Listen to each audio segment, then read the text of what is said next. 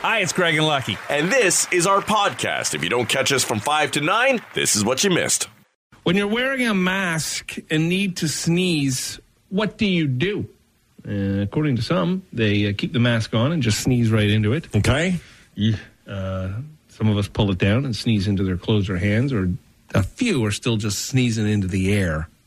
I don't think I have been yet in the situation where I've had to sneeze when I was wearing a mask, so that's. But you just said yuck to sneezing into the mask. Well, just the idea of sneezing right into it and being all over your face, right? You know, I mean, I know it's still better than sneezing into the air. It's your spit, but it's just.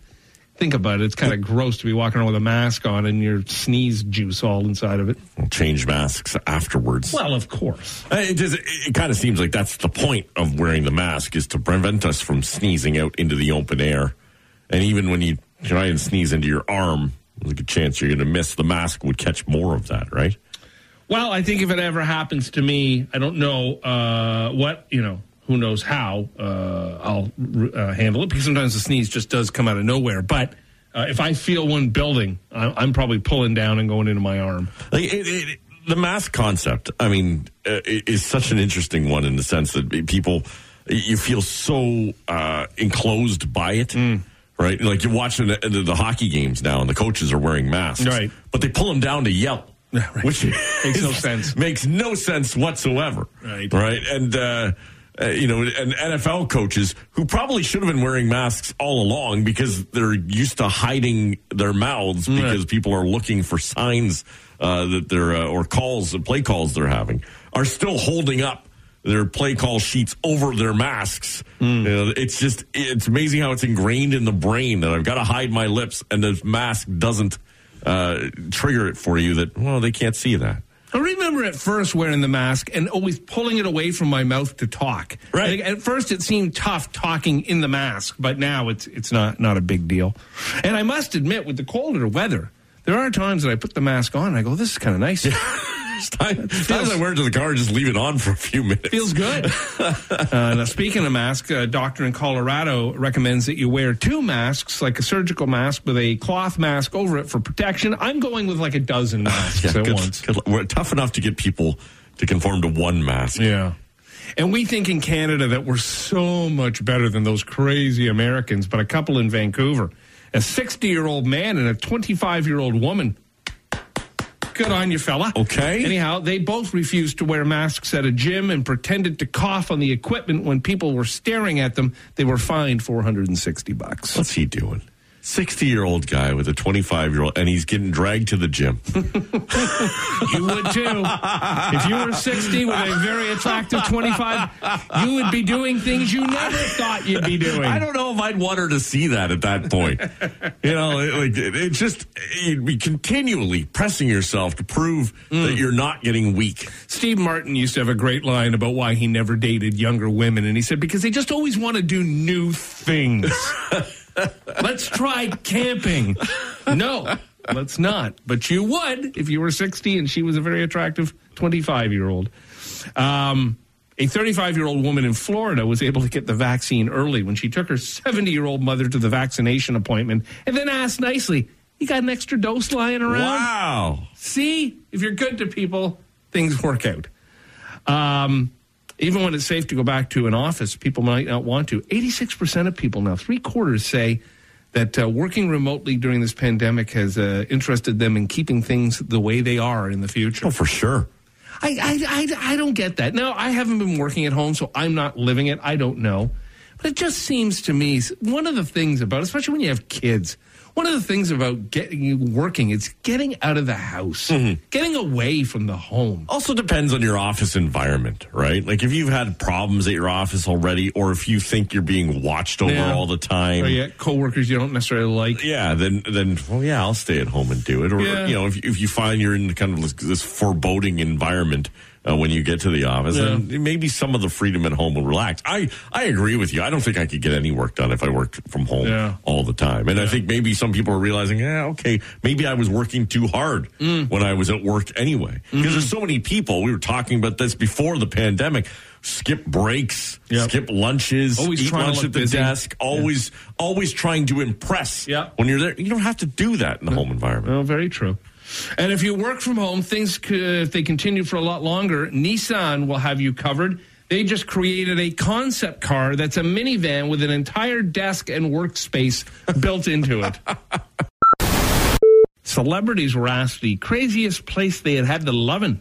Some sex in odd and strange places. And Chrissy Teigen and John Legend say, on a plane to Thailand in first class under a blanket. That's not all that. I mean, it's okay, you're in public, but it's a mile high. And I guess it is a public space. Although when you're in that first class on those flights, don't you get like a pod?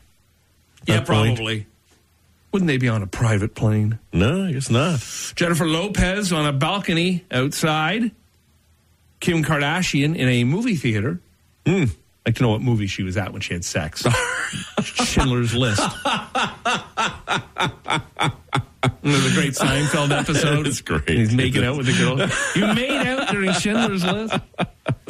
Your heritage. Michael B. Jordan, a movie theater as well. Maybe it was him and Kim Kardashian. Oh, look out. Let's start a rumor. She's going to be available soon, I understand. That marriage, I guess, is on the skids.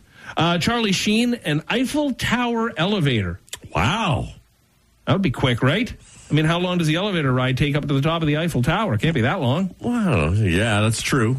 And don't they normally have like an attendant? Like CN Tower, you don't ride up alone. Maybe he had sex with the attendant. He's Charlie Sheen. It's true. Do whatever he wants. Very true. Liv Shriver, the Staten Island Ferry. Okay. Jenny McCarthy, the bottom of the Grand Canyon. Gerard Butler on the side of a volcano and also on a glacier. Oh, that's a lot of effort. Yeah, Gerard. Yeah, you'd be exhausted. That's by the time you got there. Lot of effort. Yeah. I mean, that's setting that up a lot. Zac Efron at the prom. Okay. That doesn't seem all that odd. I think lots of people have, well, maybe not at the prom. Yeah, but after the prom, not necessarily at it. I like this one. Chelsea Handler outside a cemetery at a funeral. Oh. Well, helping the grieving, I guess.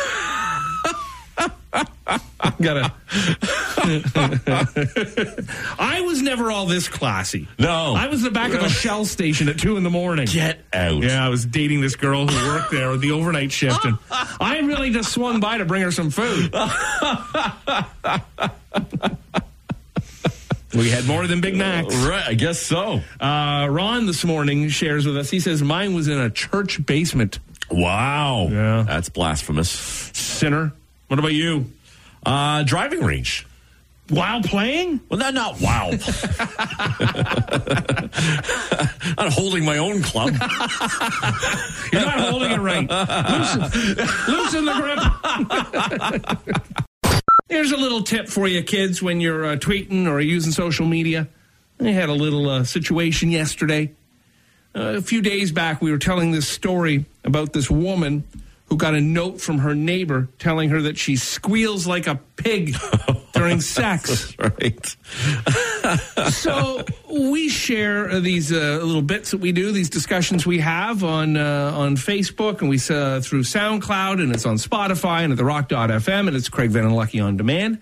And so when we share these things, sometimes if you're talking about a specific person or an event, you'll see if they've got an @ address, right? Tag it. Yeah, you'll tag it. So either with a hashtag to try to get other people to go look at it, or maybe if it's a celebrity or something, you'll put their name there, and so they'll see that you've talked about them. Anyhow, so I went with @ squeal like a pig, as in a reference to the Deliverance movie. Okay. But instead of, what I wanted to do was hashtag that. So I get somebody who responds to me 19 hours after the fact and says, think you got the wrong squeal like a pig, LOL. Because I had put the @ sign instead of the hashtag. So there's someone with an @ squeal like a pig account? Yeah. Okay. And it's an account that's just dedicated to tops and bottoms when it comes to sexual relations. In the gay community, you're a top or a bottom. Gotcha. This is all dedicated to the bottoms. And there's lots of photos and direction and instruction on how to be a bottom. Just not exactly what you were going for. No. Right. So I sent back, I went, oh, that's so funny. See what happens when you screw up the hashtag and the @ sign. Right. So now we're following each other. Oh, perfect. Yeah. With us being locked up and locked down, we're watching boatloads more of television and movies. And so you want to if you're going to dedicate all this time to just zoning out in front of the TV, you want to make sure what you're watching you're going to enjoy. So some tips were handed out on how to make sure the movie you're watching is worth it, how to see the red flags that it isn't worth it. Okay. So if it's a comedy and the trailer doesn't make you laugh at least once, don't bother. Because usually the highlights, the funniest moments are sometimes in the trailer. Yeah, that's scary. If you don't laugh at the trailer, it's not good. Not a good sign. No, if you feel like the trailer told you the whole damn story from A to Z, you're probably right. Okay. If the first few minutes include a casual conversation where they're over-explaining the backstory or setup, then the script might not be that solid. If the ads say critics are calling it laugh out loud funny, it's probably not. And if you find out that it's based on a true story that happened in the last year or two, then they've rushed through it to make sure that to get it in front of people, and that maybe not enough time was taken to make it good. Wow, one of the ones I wanted to watch and I haven't seen yet is that train movie that the hostages on the train, and it was in Paris, right? Clint Eastwood did it. Yeah. I've heard very good things about the movie, but that'd be one that would fall into that category where it happened very quickly after. Yeah, and the twist there was the guys who are in the movie aren't actors; they're the real guys who stopped the thing. I never know about reviews though, because you can never really trust them all the time. You don't know if you have the same views or opinions. Remember, like Siskel and Ebert made a livelihood on reviewing movies. Yeah. And a thumbs up or thumbs down from that made huge waves. That's right. Into a movie's success. And there's always been movie critics. Like the New York Times said of this movie, everything of any interest was thoroughly covered in the original film, but like many people who have nothing to say, part 2 won't shut up. They were talking about The Godfather. Wow. It might be the greatest sequel ever made. Could be. They also said, same guy, it's a measure of how the film operates that not once do we feel particular sympathy for any of the victims. It puts good actors to the test. They have to work very hard just to appear alive. It was Jaws. Are you serious? Yeah. See, it's funny. I know that they will say to some critics, they'll go back, like if you're watching a documentary on how a movie was made or something, they'll go back to the people who said it was crap when it first came out, and then they'll go on review. Yeah. It's kind of like some albums, right? An album doesn't get a good review when it first comes out, and then years later it becomes like one of the favorites. I like this one. A dumb movie that could have been made only by an intelligent and talented man. Apocalypse Now. Wow. Yeah. Yeah, you like to go back and ask the critics if they have a second thought on that. Yeah, I don't even necessarily agree about something that happened the last year or two, because I sat through the Comey Rule, the one with Jeff Daniels as a Comey, and it was actually really good. It was well done. So anyhow, there's that. If there's unnecessary nudity in the first 10 minutes, they say you can probably turn it off.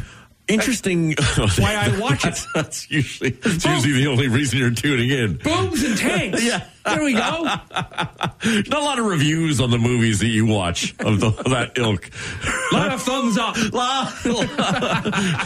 If they can still raise their thumb with all the carpal tunnel, then they're giving it a thumbs up. If I see somebody get gunned down and a naked woman in the first 10 minutes, I'm in for the whole movie. I'll say this.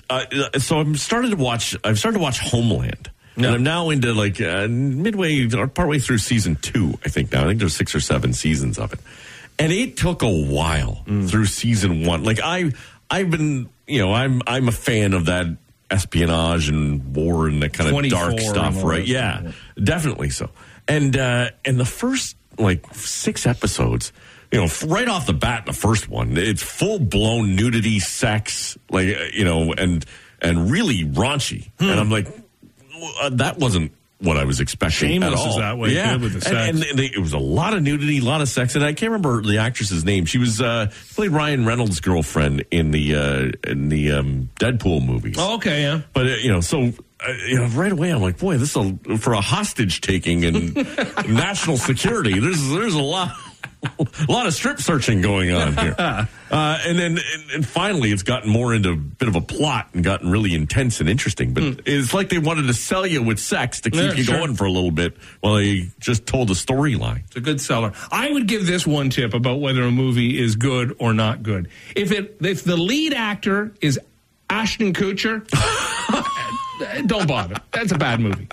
I just got this video sent to me. This is pretty good. A mom's brilliant way to tell her husband she dented the car. Take a little listen to this. This is very, very good. Hey, so remember when I was pregnant, you told everyone we're pregnant? Yeah. And remember when I gave birth, you told everyone we gave birth? Yeah. Well, we dented the car.